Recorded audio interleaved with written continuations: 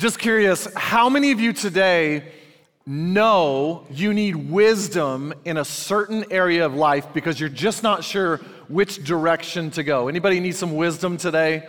Maybe it's a relationship or a career, which college to go to. It could be something at work or in business. It could be with your parenting. If you desperately need wisdom, did you know you have a God that generously wants to give it to you? James chapter 1, verse 5. This is the brother of Jesus. He says this: if any of you lacks wisdom, you should ask God, who gives what? Say it out loud. Generously. God wants to give you wisdom even more than you want it. But did you know you have a part to play to get God's wisdom? And the problem I want to talk to you about today with this third declaration in our series, I Declare, is many of us are not doing the one thing God's asked us to do to get the wisdom that He wants to give us. And that's this: we're not surrounding ourselves with the right people. So our third declaration, I'm preaching with passion today because I want this as your pastor for every person in our church. It's so big to me, and so I want to give you the declaration again up front.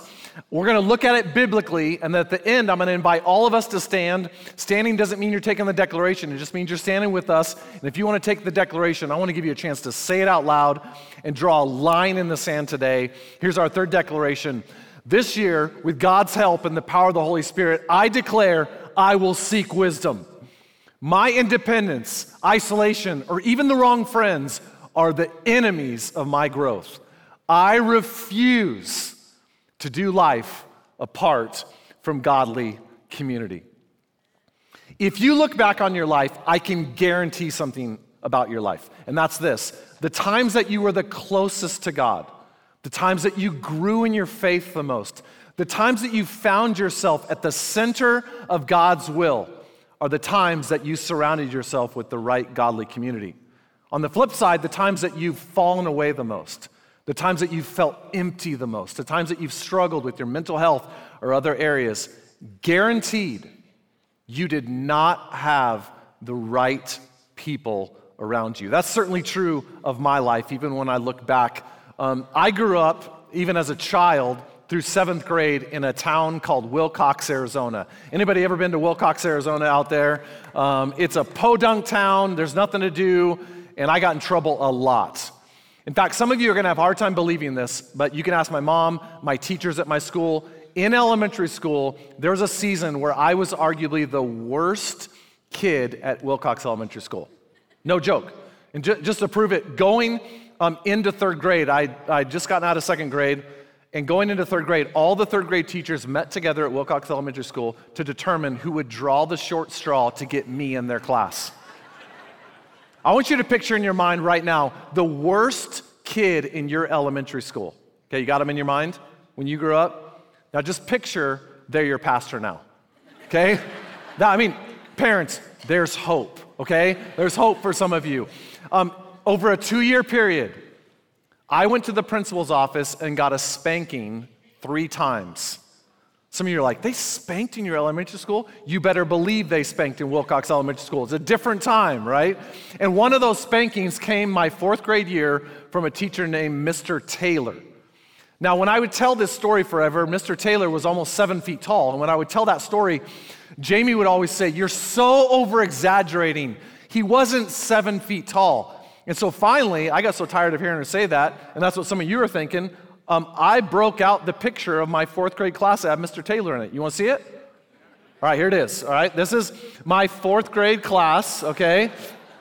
I am, by the way, on the 2nd row, the 3rd one in with the blonde hair and the bowl cut. It was very pleasing with the ladies at the time, I know.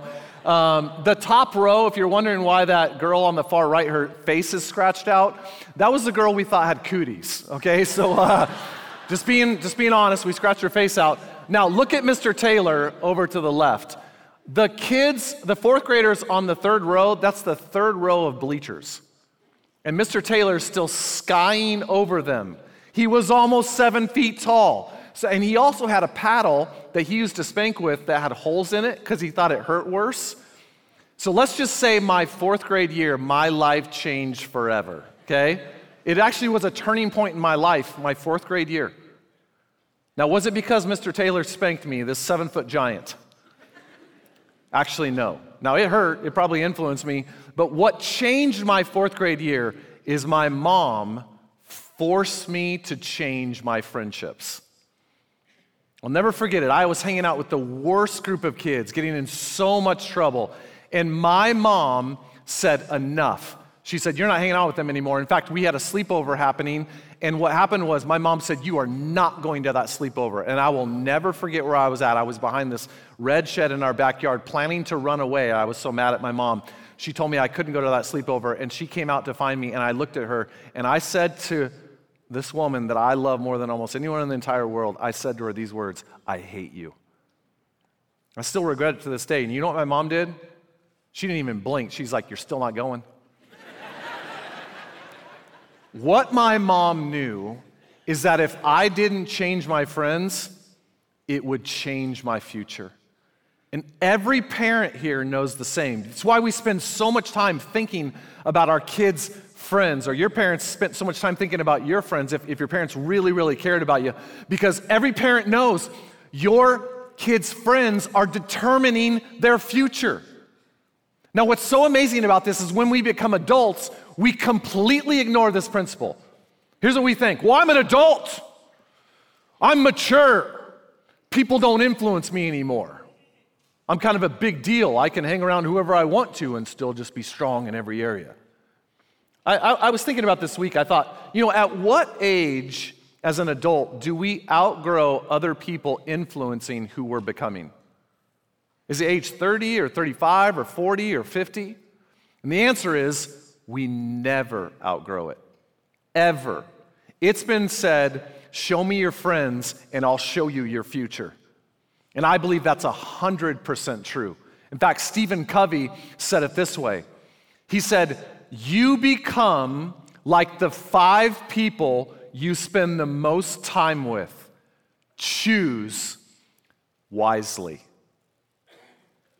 That's so true. In fact, Scripture is going to say it this way. I want to look at one verse today out of Scripture from the book of Proverbs, written by the wisest man who has ever lived. And Scripture says it this way. How do we get wisdom? Proverbs chapter 13, verse 20, reading out of the Message translation, says this.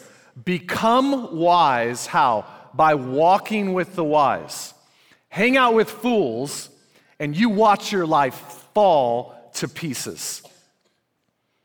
Solomon, who wrote this, gave us gold in this one verse. So what I want to do today is I just want to take this one verse, and I want to give you 3 principles straight from this verse on how you can find wisdom in your life no matter what you need, no matter what you're going through. And here's principle number 1. We are told to become wise. What do we have to do? Say the bold out loud with me. Become wise by what? Say it out loud. Walking. Walking. Walking. Now notice what we're told not to do. It doesn't say become wise by knowing a wise person. Hey, become wise by reading about wise people. Read a biography or other things. Become wise by following a wise person on social media. Hey, become wise by watching them on YouTube or watching TED Talks all the time. That's how you can become wise. Now, none of those are bad. Those are all great things. But just understand what Scripture is telling us. God is telling us you become wise by walking with the wise. Now, this is a very specific Hebrew word that's pronounced halak. Because when in Hebrew, you got to bring it deep from like within your throat. It's like, so it's halak. And it's a very specific word. And here's what it means. It's to be intentionally close in proximity, following, walking, shoulder to shoulder, face to face with someone. That's how we become wise. So principle number 1, if you want to become wise, is this. Wisdom is caught more than taught. Wisdom comes not from you sitting alone, reading or learning. Wisdom comes from being around people that are wise, and you're watching from them, being such close proximity to them so often that you are becoming wise yourself, being around wise people, which means this. Isolation can't give me what consistent time in community with wise people can. Now think about our world today. Think about your life. Do most of us gravitate towards being around people in community, or are we gravitating more towards wanting to be alone? The stats on this are devastating to me. Let me show you from the U.S. Census Bureau does a study. They've been doing this since 2013. They call it the Americans Time Use Survey, and they just survey Americans how they're using their time. Now, just look at the top line of this graph. This represents the amount of time we want to be alone versus be with other people. Since 2013, it has skyrocketed. We want to be alone more now than maybe any other time in human history, which is why we are now the loneliest, most isolated generation, I think, in human history. And God never intended it to be this way. In fact, Genesis chapter 2 says this. What did God say right when he created mankind? The Lord said, it is not good for man to be what? Alone. And yet that's the rallying cry of so many of us. Well, I just want to be alone. I mean, we can sit at home nowadays, right? And just grab our screens and scroll through social media, double click on some likes with people, thinking we have community and people know us and we know other people. And what we know from social media is we're just looking at people's highlight reels and comparing them to our real life. And we wonder why we're so depressed and struggle with our mental health. But everything is moving online nowadays. And it's not all bad. It's just, we can work online, work from home, and we don't have to be around people as much. And we can shop online. We can go to school online. We can get all of our groceries shopped online and delivered right to our doorstep. And God forbid we have to go inside a grocery store. Thank goodness we have self-checkout now, so we don't have to look at and interact with another human being. Right? I mean, we are so isolated. Now listen, I am not anti-online. I'm not anti-digital. I'm anti-isolation. Because our isolation is killing us in more ways than you could imagine. In fact, I'll make a really strong statement. Nothing that happens relationally online can replace the power of what happens in person. It is not how God designed it. Walking with someone. We're so isolated and it's so destructive. In fact, the World Health Organization declared loneliness a global health threat. That's the World Health Organization. The U.S. Attorney General said our loneliness and isolation is the equivalent nowadays to smoking 15 cigarettes a day. That's how destructive it is to your life. I would say this, the epidemic of our day is not a disease. It's not even the moral decline of our society. It's not drugs or alcohol or obesity. The epidemic of our day is our loneliness and isolation, and it is leading to many of the other ills we're seeing in our society. And we are the loneliest, most isolated generation in human history. Proverbs 18:1 says this, "He who isolates himself pursues selfish desires. He rebels against all sound judgment." When you isolate yourself, you are removing yourself from the ability of having wisdom. You don't have sound judgment anymore. And that verse is so convicting to me because I know in my own life, I find myself even now gravitating towards not wanting as many people help, not wanting to be around people that I can seek wisdom from. I just want to seek it myself. If I have a need, I want to turn to YouTube. I want to read about it. I want to figure it out myself. I want to be independent. There's 2 times in my life I've found myself wanting this kind of isolation, independence thing more than others. One was when I was a young adult, and I didn't know much, and it was embarrassing to ask people and to reveal how much I didn't know. The other time in my life, honestly, that I feel like I struggle with this is right now. Because I do know more, and yet it's hard sometimes to admit to people, I still need help. I still need wisdom, which I desperately, desperately, desperately do. But when I look back on my life, I know the times in my life I've grown the most is always been in the context of community. In fact, Proverbs 15 says, plans fail for lack of counsel, but with many advisors, they succeed.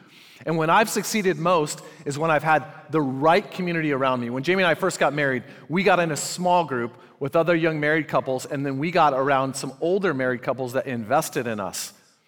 It changed our life. It changed my marriage. In fact, I remember getting around this guy, Scott. He'd been married 40 years, and I watched how gentle he was with his wife. And that gentleness began to rub off on me. And Jamie's probably thinking, can it rub off a little bit more? Yeah, it's like I probably need more of that. I do. When we had new kids, when we were like young parents, one of our kids was a strong-willed child. Anybody else got a strong-willed child out there? God bless you, okay? I did too. And man, we struggled. How do you parent? Because it's very different parenting a strong-willed child. And we got in a group that was walking through some parenting material and had some older parents in there. They changed how we parent to this day. When I first became a senior pastor, I got in a group with some other senior pastors that were further along than I was, and it changed my life. It all happened in the context of community. Become wise by walking with the wise.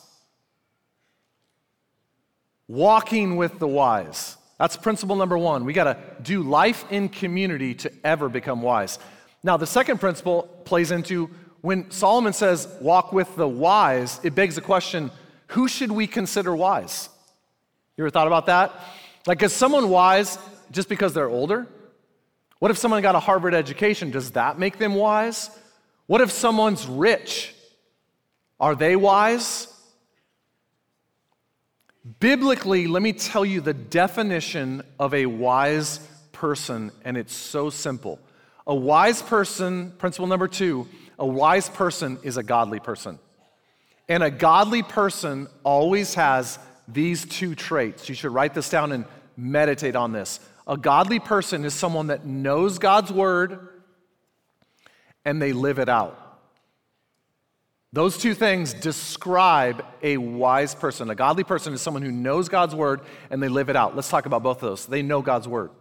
It means it's likely not a new believer. It's someone that's been a Christian for a little while and they understand God's word. Why? Because Psalm 19 says this, God's word is a lamp unto my feet and a light unto my path. So the quickest way for you to illuminate the path God wants you to go on is by turning to God's word. But God's word will not always be illuminated in your life unless you involve other people in your life that know God's word. Why is that true? Think about this.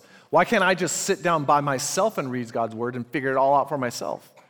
Because God's word so oftentimes will fly in the face of what your intuition says to do, what your feelings tell you to do. And because we're all sinners, if we don't have other people helping illuminate God's word, you will find yourself on a horrible path, even though you might even be in God's word yourself. I'll give you an example.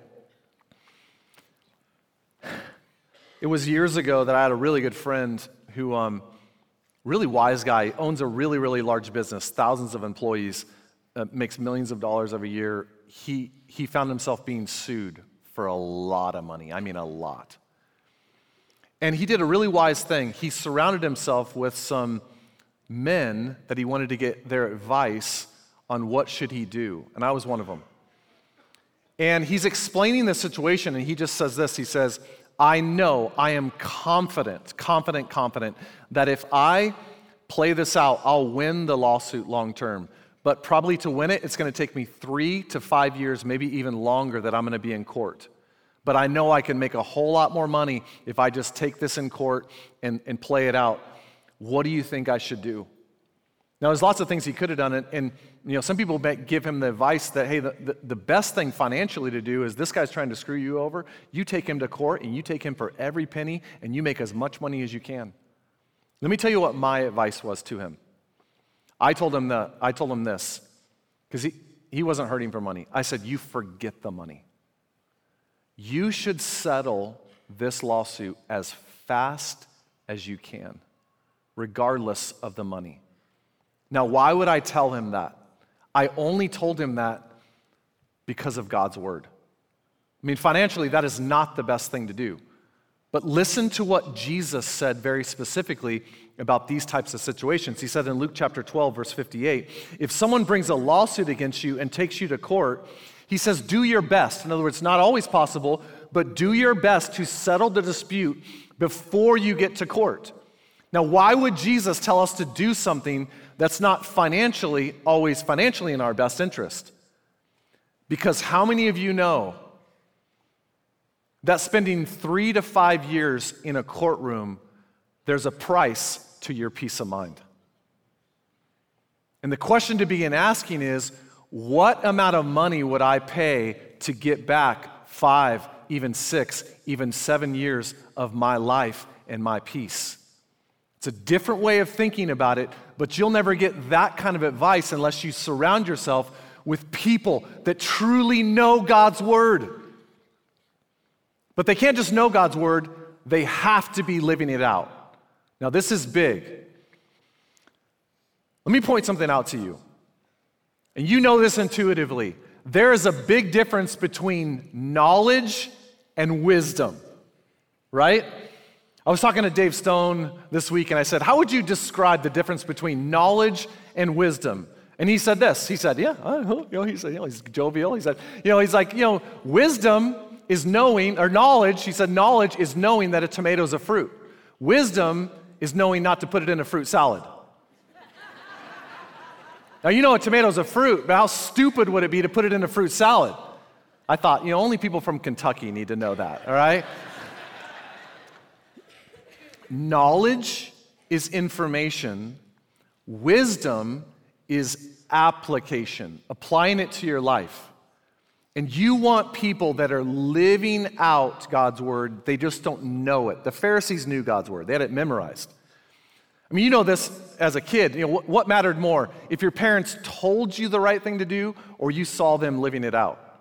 If your parents told you the right thing to do and you saw them living a different way, in most instances, you ignored your parents because it matters how we live. And by the way, real life plays out this way all the time. I mean, for example, let's say this year you wanted to lose some weight. You wanted to get more physically fit. What would matter more? Being around people that knew what to tell you to do, here's how to eat, here's your workout plan, here's exactly what to do, or being around people that are living it out? There was a study done recently that I think is mind-blowing. It was released in the New England Journal of Medicine by doctors Nicholas Christingus and James Fowler. They did a groundbreaking study. They took 12,000 people and they followed them and studied them over 32 years, and they just wanted to know the effect of these 12,000 people, their social network, the people they were connected to, how much did that impact the way they lived their life? And here's what they found. Summary of the study. Who you're surrounded with, you will mirror. Psychologists call it the mirroring effect. You will mirror, in most ways, the closest people around you. In fact, they found that if you have a close friend that begins gaining weight, the probability of you gaining weight is 71%. We mirror the people around us, which is why it matters so much who we decide to be around. But spiritually, this matters more than any other area of your life. That's why you can't just find people that just know God's word. You have to find people that are living it out. I have a pastor friend who says it this way. It's impossible to live the right life with the wrong friends. It is impossible to have a right life and right living if you're not surrounded with the right people. The wrong people around you will just drag you that way. And that's why the last part of this verse is such a really big deal. Proverbs 13:20 says, become wise by walking with the wise. So we talked about walking, we talked about what's a wise person, but the last half of the verse says, but hang out with fools and you watch your life fall to pieces, which means who's a fool? Well, one definition of a fool biblically is someone that doesn't know God. And that's one definition. But I think a deeper definition, this is a definition Jesus gives over and over again, is someone that claims to know God, claims to be a Christian, but then lives their life by their own set of standards and rules. And there's a lot of people in our world today that would say, I'm a follower of Jesus, and they do not follow this book. They do whatever they want. They have their own set of rules, and they want you to do the same thing. You do you, boo. Right? I mean, this is the signs of our times. That's what a fool is like. A fool is someone that claims to be a Christian and know God's word and does not live it out. And 1 Corinthians 15:33 says, don't you dare be misled. Bad company corrupts good character. And some of us are like, well, I got some Christian friends. No, are your Christian friends truly living it out? Or are they fools? Proverbs 13:20 says we have to become wise by walking with the wise. And if you hang out with fools, your life falls apart, which means the third principle is this. Life begins to fall apart the moment I pull away from godly community.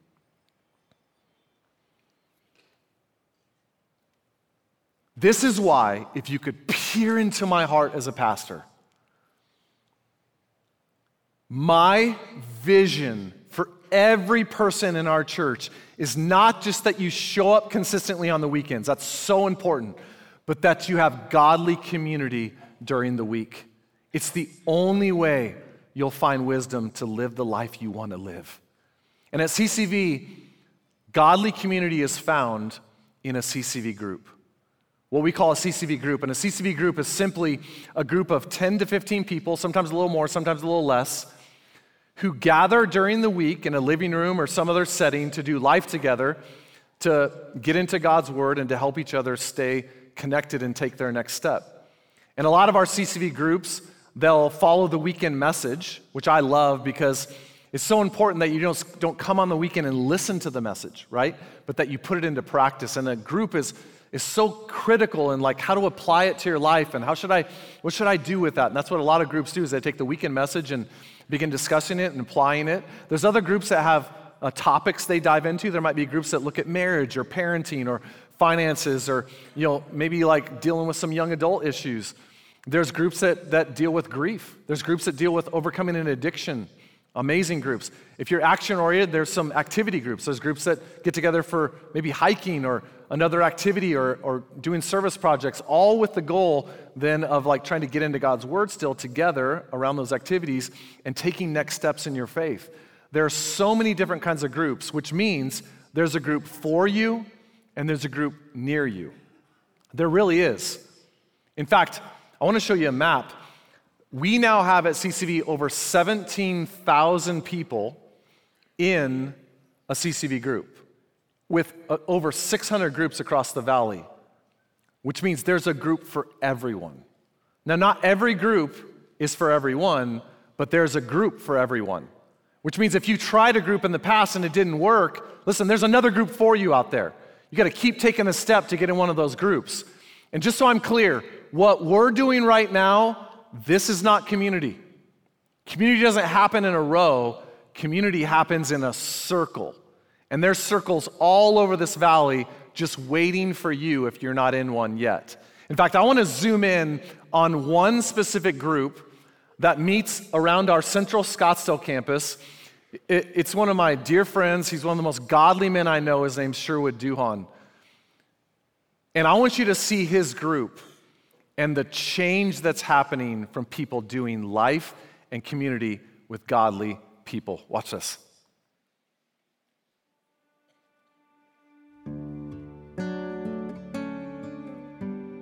So my wife Kate and I grew up in families where our parents always took us to church every weekend. My dad was a minister, so I was at church, and back row was not an option. So when Kate and I started dating, it became very apparent that we'd been taught different things, and if we were going to be married, we wanted to be unified. So when we were trying to get unified and get on the same page, we started going to church like most people would, and we got invited to a small group. As we sat and just listened to people's convictions about what God had done in their lives and what the Bible said, we started to develop our own convictions. And it's that really changed the trajectory of our lives. When we finally found CCV, we were already convinced that was something that we always wanted to be a part of. And because it had meant so much to us in our marriage and raising a family, we wanted to offer that same thing to other people, the same benefit that we had got from being part of a group we wanted to pass on to others. So we made a decision that we were going to host in our home a small group. And that simple decision has been something that God has done some amazing things through. I think of a lot of the guys that came out of our small group, like Tim, who, as far as I know, didn't know God at all and never attended church. But he was our neighbor, and we invited him to have barbecue one night at our small group. Tim came to the barbecue, and then he started attending the small group. And then he started studying the Bible, and he became a Christian, was baptized. Jeremiah is another example who was living a life that he knew wasn't in line with what Christ wanted, and now he's leading his own small group. We actually have a surprise for you.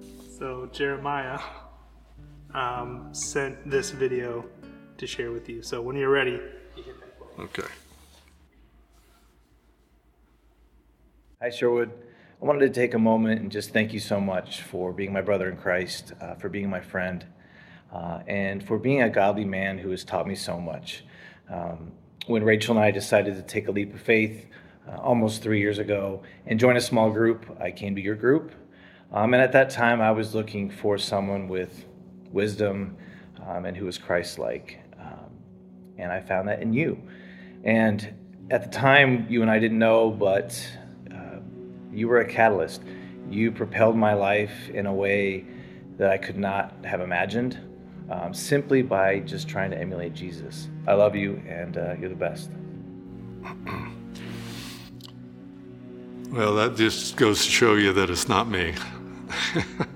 It's God. He just one of those stories that just proves that if we are a little bit faithful with planting, a little bit faithful with watering, God's going to give the increase.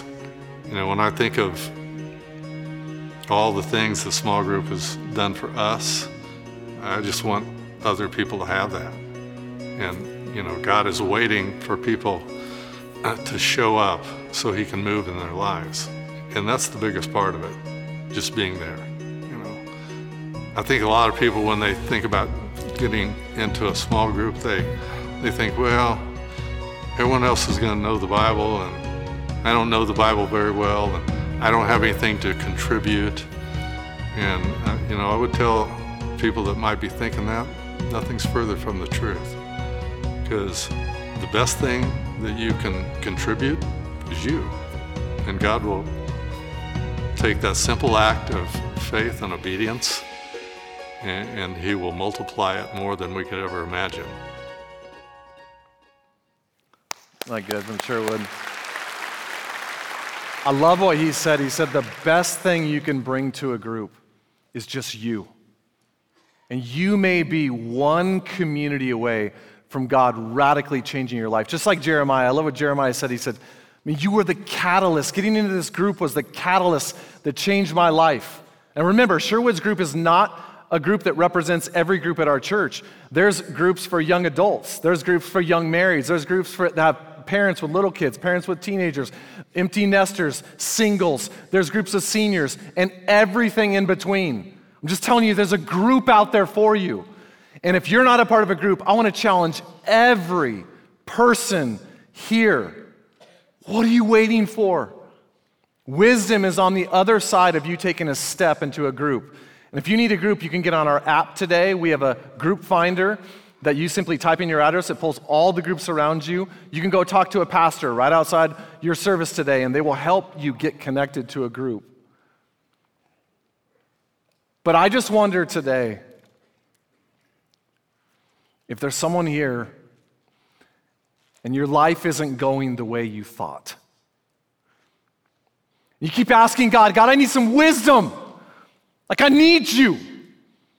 And God's looking at you going like, You're not doing the one thing that would give you the wisdom I want to give you by just getting into a godly community. And you're thinking, well, I have friends. You know your friends are not the right friends. Your friends don't have the marriage you want. Your friends don't have the values that you want to emulate. They're not taking you down the path you even want to go. Sure, you have fun. Way to go, you're having fun. Let me tell you what's not fun. When your marriage falls apart, when your relationships crumble, when you have a kid struggling, when your finances are just in the pits, when you don't know what to do. And God has some of you here to say, you are one community away from your life radically changing. Next month, Jamie and I will celebrate 24 years of marriage. And I love that woman. For 24 years of our marriage, we have been a part of a small group. Never once, not 1 year have we not been a part of a small group. And we would tell you personally, it's changed our life and it continues to change our life. We will never not be a part of a group. In fact, one of our greatest joys now is watching other people in our group watching their life change. It's like Sherwood was talking about, which means some of you, listen to me, you need to step up and lead a group. God's equipped you. God's gifted you. You're a leader. Step up and lead. Even if you don't feel qualified, you just need to be available because there's other people that need you. So if you want to step up and lead, you just go out and talk to one of our pastors. They'll get you connected with leading a group. But if you need a group, just sign up, show up, and watch your life change. I was at our Midtown campus a couple weeks ago. I had a guy walk up to me and he said this. He said, I've been coming here for years, and when you're preaching, you've kind of shamed me about small groups for a long time. I was like, well, thank you, He said, last year, all these years I put it off. He said, last year I finally took that step. He said, dang it, you were right. And someone has you here today to say, it's time. It is time to draw a line in the sand. No more excuses. I get that you're busy. I get that your kids have sports. I get all the excuses, but there's no excuse for you seeking wisdom and for God to change your life. So I want to invite us all to stand to our feet like we've done every week of this series. Just stand up. This doesn't mean you're taking the declaration. I'm not going to pressure you, but if you know you need to make the declaration for godly community today, or you want to re-up because you're already in it, I want you to say this loud and proud of me as a moment to say, I declare. Would you say this with me? This year, with God's help and the power of the Holy Spirit, I declare I will seek wisdom. My independence, isolation, or even the wrong friends are the enemies of my growth.